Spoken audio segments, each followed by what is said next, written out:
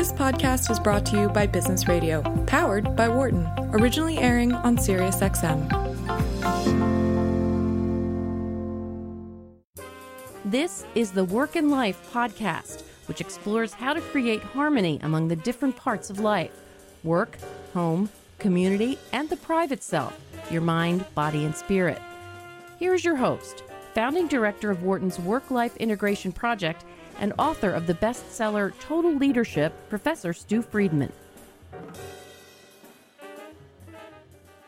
Gopi Kalial is Chief Evangelist for Brand Marketing at Google and author of two great books. One is called The Happy Human, and the other is The Internet to the Internet: 5 Ways to Reset Your Connection and Live a Conscious Life. Gopi works with Google's sales teams and customers to help grow customer brands through digital marketing. Before joining Google, Gopi was on the management team of 2 Silicon Valley venture-funded startups. And while a consultant with McKinsey & Company, he worked on engagements helping management teams of large companies to improve business performance and maximize their revenues. He's also led large IT projects for global companies based in India, China, and the United States. He earned his bachelor's degree in electronics engineering from the National Institute of Technology in India and has MBAs from Wharton and the Indian Institute of Management. Gopi is an avid yoga practitioner, triathlete, public speaker, global traveler, and Burning Man devotee. He's spoken at TEDx, Renaissance Weekend, the World Peace Festival, and Wisdom 2.0. In this episode, Gopi and I discuss his book, The Internet to the Internet. We also talk about his journey in bridging Eastern philosophy and Western technology, how he integrates the life of the East and the life of the West, and his tips for how to live a more meaningfully connected life in the digital age, one of our favorite topics on this show. Well, I hope you like the Work and Life podcast, and if you do, I would much appreciate it if you would rate it and leave a review on iTunes so others are more likely to find it and enjoy it too. Now, without further ado, get set to listen to and learn from the wise and worldly Gopi Kalial.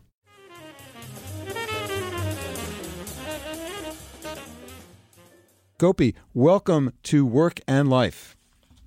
Thank you, Stu. Such a delight and honor to be back on your show in your presence after having been one of your students from years ago.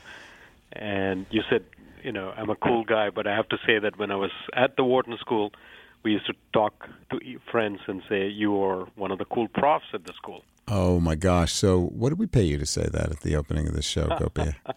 That's a side deal that Patty, our producer, made with you, I'm sure. No, but that's very kind of you. Well, one of the great joys of my life and career is to have ongoing relationships with students who become alumni, especially alumni living such substantial and significant lives as you, Gopi. So thank you very much for that. Yeah, so it's great to have you here. What we do on this show, is to talk about the connections between work and the rest of life, and the topic that you are so wise about and have written about in this great new book is one that we have addressed many times, the distractions of modern life and the intrusion that many people feel of technology. We've had scientists, psychologists, and many other people addressing this critical issue, which is it's just present in all of our lives. And in some ways, you are kind of at the center, maybe it's the pinnacle of technology at Google and in your role there. And yet you have found a way to bring yoga to Googlers, or yoglers, as I think you call them. Yes. Before we get into the 5 ways that you have observed and write so eloquently about in your book about how to reset this conscious connection to life, let's just talk a little bit about your remarkable journey from India to Wharton to Google. So could you give us that? I know it's a long story, but just for our listeners, give us the context. How did you get here? Well, it is a long journey, but the short version of it is just the hunger and thirst to see much of the world and experience the fullness of life on the planet, I would say, is what really led to it. And one of the paths that many people choose, especially from that part of the world, is through education and professional life. So starting from a fairly modest kind of family background, the search for education, business school, engineering school, and then professional expansion of career, and eventually directing my sights at coming to the U.S. and going to graduate school here and working in Silicon Valley is really what led to that journey and why I have Hong Kong as an in-between stop. But I would say that that was really the end goal in picking what I thought would be a great life experience, both in terms of educational and professional growth, and eventually coming and working in the Silicon Valley ecosystem, because I knew early on that the field of technology was where I wanted to pursue my career. I'd love to hear a little bit more about how you knew that. But first, let me ask, what was it that you learned from your early family life, which is something that's important to us all, but you write so clearly about that. What was it that your parents and your grandparents instilled in you that gave you this this sense of being on a quest for useful knowledge that took you to far off places? How did they teach you that, I guess is what I'm asking. Well, I don't know if they specifically taught me a technique, Stu, but I do know that given that they came from a set of limited opportunities, they had to step outside of that, and by force of our circumstances itself, we had to be a little adventurous. So in the classic tale that is retold in many families in parts of the world, my dad leaves his family and rice farming community, and with not much going on behind him, not even like formal educational qualifications, no college degrees, and no real skill set, and then goes on and builds his career in small towns and other places around India. And eventually, just through the street smarts, he went on to learn and speak 9 languages, which he knew would be the way to connect to people. I would say the single biggest skill that I've learned from him is just how to connect with people, and that emotional intelligence that comes in, or social intelligence, that is a huge driver of your success. And as part of it, to take himself outside of his comfort zone and go in search of new environments and know that you can learn, you can teach yourself skills, and there is a large body of human knowledge out there that you can tap into, and the more you learn and apply it, the more you thrive in whatever you choose to do. But along with the way, I think one key piece of wisdom that I picked up just by watching him at play is that so much of our life, almost all of our life, is based on interdependencies with other people, Yes. and therefore the network of relationships you build is so crucial in how you do and whatever you choose to do professionally. So he really taught you a lot through his own example about how to learn and how to continue to grow your own capacity through connections, meaningful connections to people who are different than you. Absolutely. Yeah, it's like and which is why, as much as the internet is a great technology to connect with information and objects and people, there is this whole network or relationships you have to establish with other people at a very, very human and humane level that we've all done as a species. And that was like one of my biggest takeaways, that in the midst of all of the technology, both the inner connection and our social connections with other people are fundamental, and that is never going to change.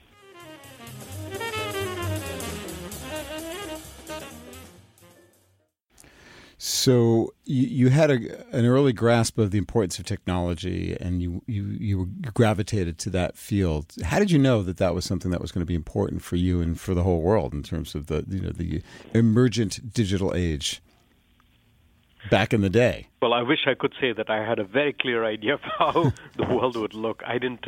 I can safely say that even 5 years ago, I didn't have a very little idea of how things would evolve and have evolved as of now. Really? When I was at Wharton, the internet was just about beginning to get popular. And So that was, you were a class of 1998, let me just, for listeners. 98, yeah. And if you told me that we would have, the last January, for example, February, we hit an inflection point when the number of mobile devices in the planet is estimated to have exceeded the number of human beings, 7.2 estimated mobile devices. And the fact that we would now carry in our pockets 7.2 billion, right? Digital technology the size of playing cards that allows you to listen to music, order milk, check in for your flights, and take photographs and send. Oops, lost a connection. There was an interruption in the network, but we're right back again. How ironic, though, right? That we're talking about basic human connection and the power, the incredible, unfathomable power of this technology. And when we lose it, boom, we lose that connection. So Thank you. And it's a humbling reminder that anything can get disrupted. Yes. And part of what these practices teach you to do is to be unflappable through the course of it all and bounce right back. Yeah, well, that's what we're trying to do right now. So, you were talking about how much has changed and how even over the last 5 years, the transformation of our lives through the the digital age that is so rapidly advancing, you couldn't have predicted. How can that be that even over such a short period of time that things could change so far so fast?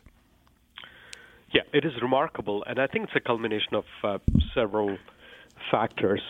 The first and foremost is I think there is just this amazing energy that is manifest among human beings in terms of being innovative and creative and looking at different problems and situations in how human beings live, work, and play, and trying to come up with very, very creative solutions. And just one example of that is Travis Kalanick at Uber, who, as the story goes, was one day frustrated that he couldn't hail a cab in the rain, and he saw a lot of cars going by in the same direction, and had imagined, what if I could somehow communicate with that person and say, hey, give me a ride since you're going in that direction, and I'll make a small donation. And out of that, just trying to solve that simple problem of occupying an empty seat in a car going in your direction is what led to this amazing service that called Uber that more and more people are using, and you can see popping up in more and more cities. And that's what I mean by there is this tremendous energy of human beings looking at these kind of things and saying, let me come up with a creative way to solve the problem. But supporting all of that, there is this powerful underlying platform, a collection of technologies. We broadly call it the Internet, backed with many other pieces, from giant databases to clouds to information that is available and open sharing of standards information, many, many things I can point to. That was simply not available to us 3-4 years ago. And I think we're just taking advantage of all of those pieces, and there is this just creative outpouring of fantastic solutions to various kinds of interests, passions, problems that human beings are having.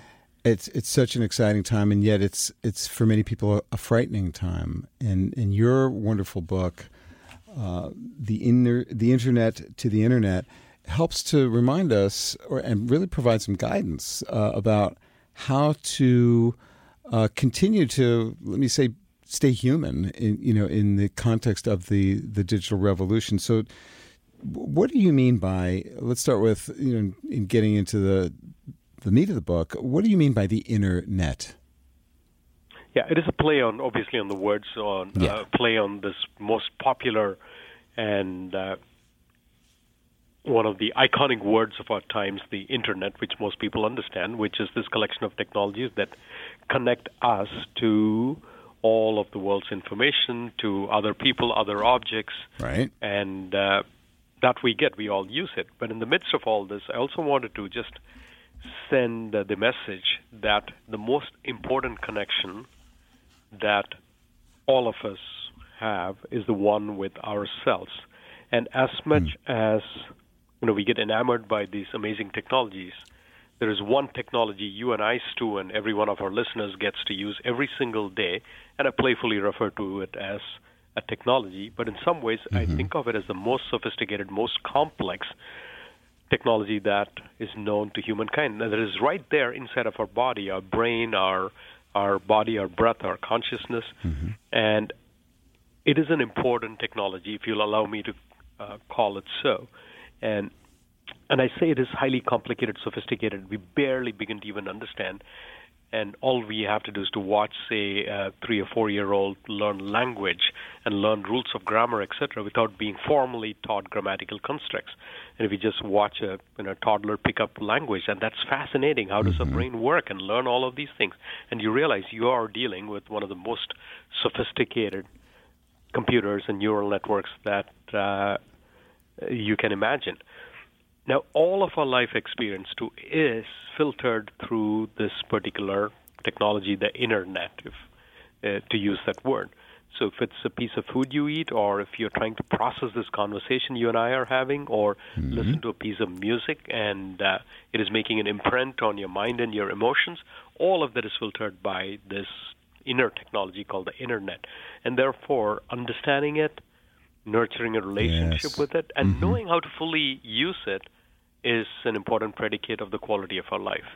Absolutely. And of course, that is the quest for all of us, right? Is to have as deep and rich an understanding of who we are and our connections to the rest of the world. So tell us a little more about these 5 ways that you write about in the internet, to the internet, that help people to develop that kind of consciousness and capability in today's digital environment. And I think, by the way, the analogy that you use is a lovely one, and it really helps to bring it home. But the 5 ways, briefly, what are they?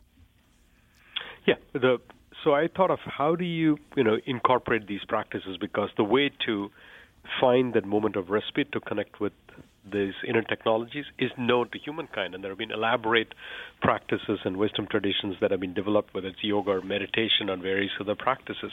But I kept asking myself, how can I make it all work for me in a way that I will actually stay consistent with it? And I came up with these 5 rituals that I practice on a regular basis. And this is what I talk about in the book, as well as in the TEDx talk that I gave years ago at Berkeley, which really was the origins of this whole thinking.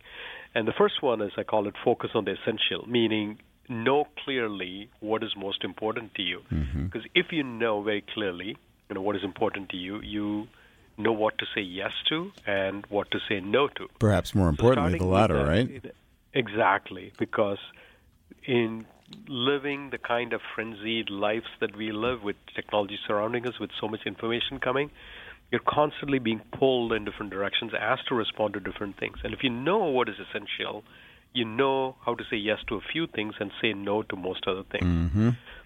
So that's one of the 5 rituals I tell people to be clear about it. In my own case, there are 5 essentials that I've come up with, and without even getting into the detail, this way I know what are my top 5 priorities, and I focus on them and spend most of my energy and time on those.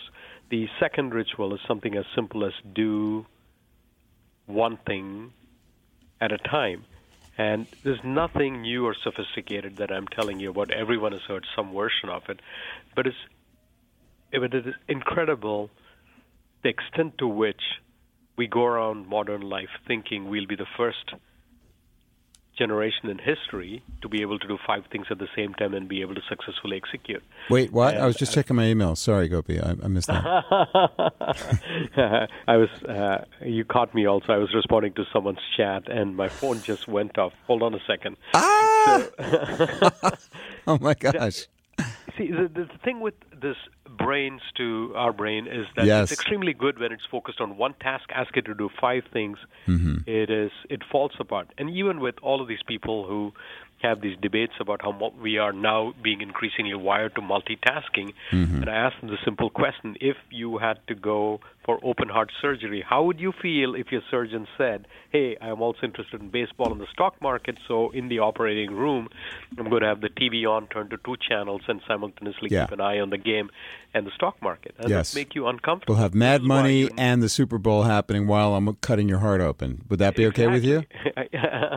Which is why whenever you see examples of peak performance, if you look at a virtuoso musician, they never sit there rehearsing a piece while still watching something on TV. So one thing at a time. One thing at a time, simple idea, but it seems to actually help you get more things. Absolutely. By focusing on a single thing. And the third ritual I talk about is pick whatever it is allows you to connect to the internet, however broadly and expansively you may define it for yourself. It might be going out for a walk in the park or playing with your baby or reading poetry. For me, it is yoga and meditation. I say commit to just 1 minute every single day. And that seems like trivial. 1 minute. 1 minute every single day. Of connection to the internet. That is what is essential inside of you. Yeah. And so just a minute? Meditation, just a minute. And the idea being, bring it down to the lowest threshold that you can't say no to. Because most people understand the wisdom behind it, but they'll tell you, I just don't have the time, I'm too busy, I'm traveling.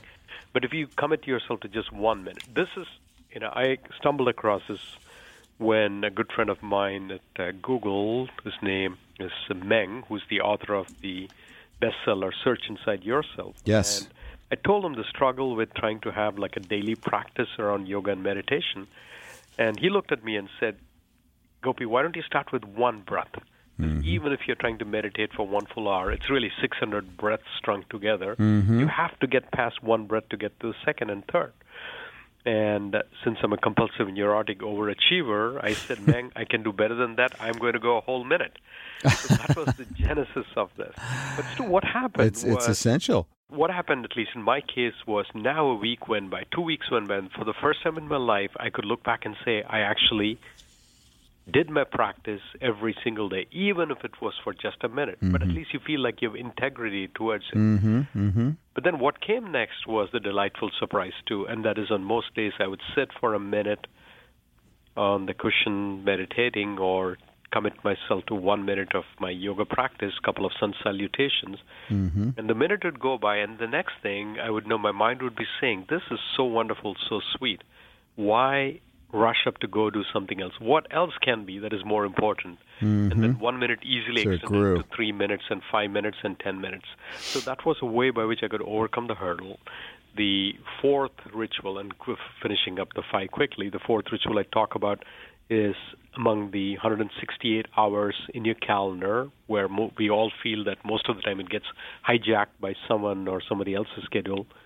At least pick one that is non-negotiable slot on your calendar every single week, once a week, the same time, when you will commit to something that, again, nurtures your internet. So it's like a 1 hour long commitment. So that's... And in my case, Monday, 5:30, I teach the Yoglers class, and for 9 years, if I'm in Mountain View, I have never missed a class, because that's non-negotiable. We only have about a minute or so left, so and I hope that we can continue this conversation and get further along at some other occasion. But can you sum up here with what are the other 2 practices, just in brief, to leave us? So number 4, the fifth one is that even as you use social media to connect with thousands of other people, make sure that you take time to friend yourself. So listen to the tweet from your heartbeat, listen to the chat request from your brain, and the status update from your body is that final piece of that wisdom among the 5 rituals. How do you do that?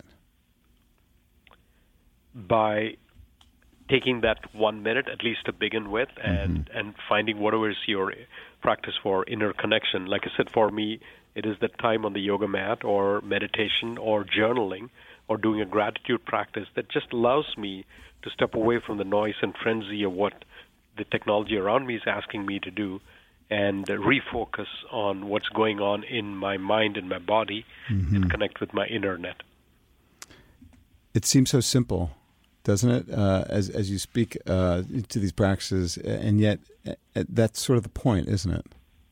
It is very simple theoretically. It is very hard to practice, and that's why you call it a practice. It takes an entire lifelong and a lot of work and mastery. But enjoy the journey of the discovery. You'll fall off the wagon. Often you'll fail. I fail every day. But just getting back on it and trying again and just making one tiny step forward is itself part of the process, part of the joy and enjoyment of establishing that connection. It is the essence of it, I would say. Yeah.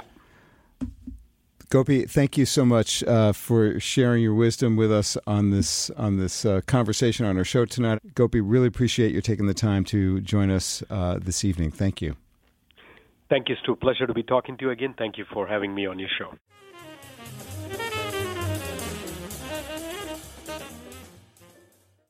I hope you enjoyed my conversation with Google's Gopi Kaliel and that it provoked your thinking, prodded you to come up with some new ways to think about technology and human connectivity. It's perhaps ironic that thought leaders inside the most influential technology companies like Gopi at Google are among the most outspoken teachers of methods for staying human, let's call it, in an increasingly tech-driven world. We're only at the dawn of the digital age, and the psychological and social knowledge we need to harness the immense power of technology is emerging, but slowly. We're just starting to figure it all out. And so it's wise to invest some of your attention to the matters of how to use technology for good and how to deter its potential for harming our capacity to attend to what's really most important in our work and in the rest of our lives. So here's a challenge for you, an invitation. Why not try out Gopi's advice on determining what's essential for you? Or follow his suggestion about doing one thing at a time. How does thinking deeply about what's important to you change the way you might use digital technology? Or, if you choose to experiment with what I like to think of as unitasking, as opposed to multitasking, what happens? Do you accomplish more when you limit distractions and narrow your focus on one thing at a time? I would love to hear what you discover, so get in touch with me directly, friedman@wharton.upenn.edu, or find me on LinkedIn. And if you'd like to learn more about improving performance in all parts of life, work, home, community, and the private self, by creating greater harmony among them, it is possible, and probably more possible than you think it is. Visit totalleadership.org, where you can find free chapters of my books and lots of free tools and tips. Thanks for listening to this episode of Work and Life. This conversation was originally recorded on my weekly radio show on Sirius XM 132, Wharton Business Radio. Tune in for live broadcasts of Work and Life on Tuesdays at 6 p.m. Eastern. For more about this episode's guest and about previous guests, visit workandlifepodcast.com. And for more ideas and tools for creating harmony among the different parts of life, check out our website, totalleadership.org, and my book, Total Leadership. Be a better leader, have a richer life. If you like this podcast, please subscribe, rate it on iTunes, and share it with your friends, family, and coworkers. Until next time, I'm your host, Stu Friedman, and I thank you for joining me. For more insight from Business Radio, please visit businessradio.wharton.upenn.edu.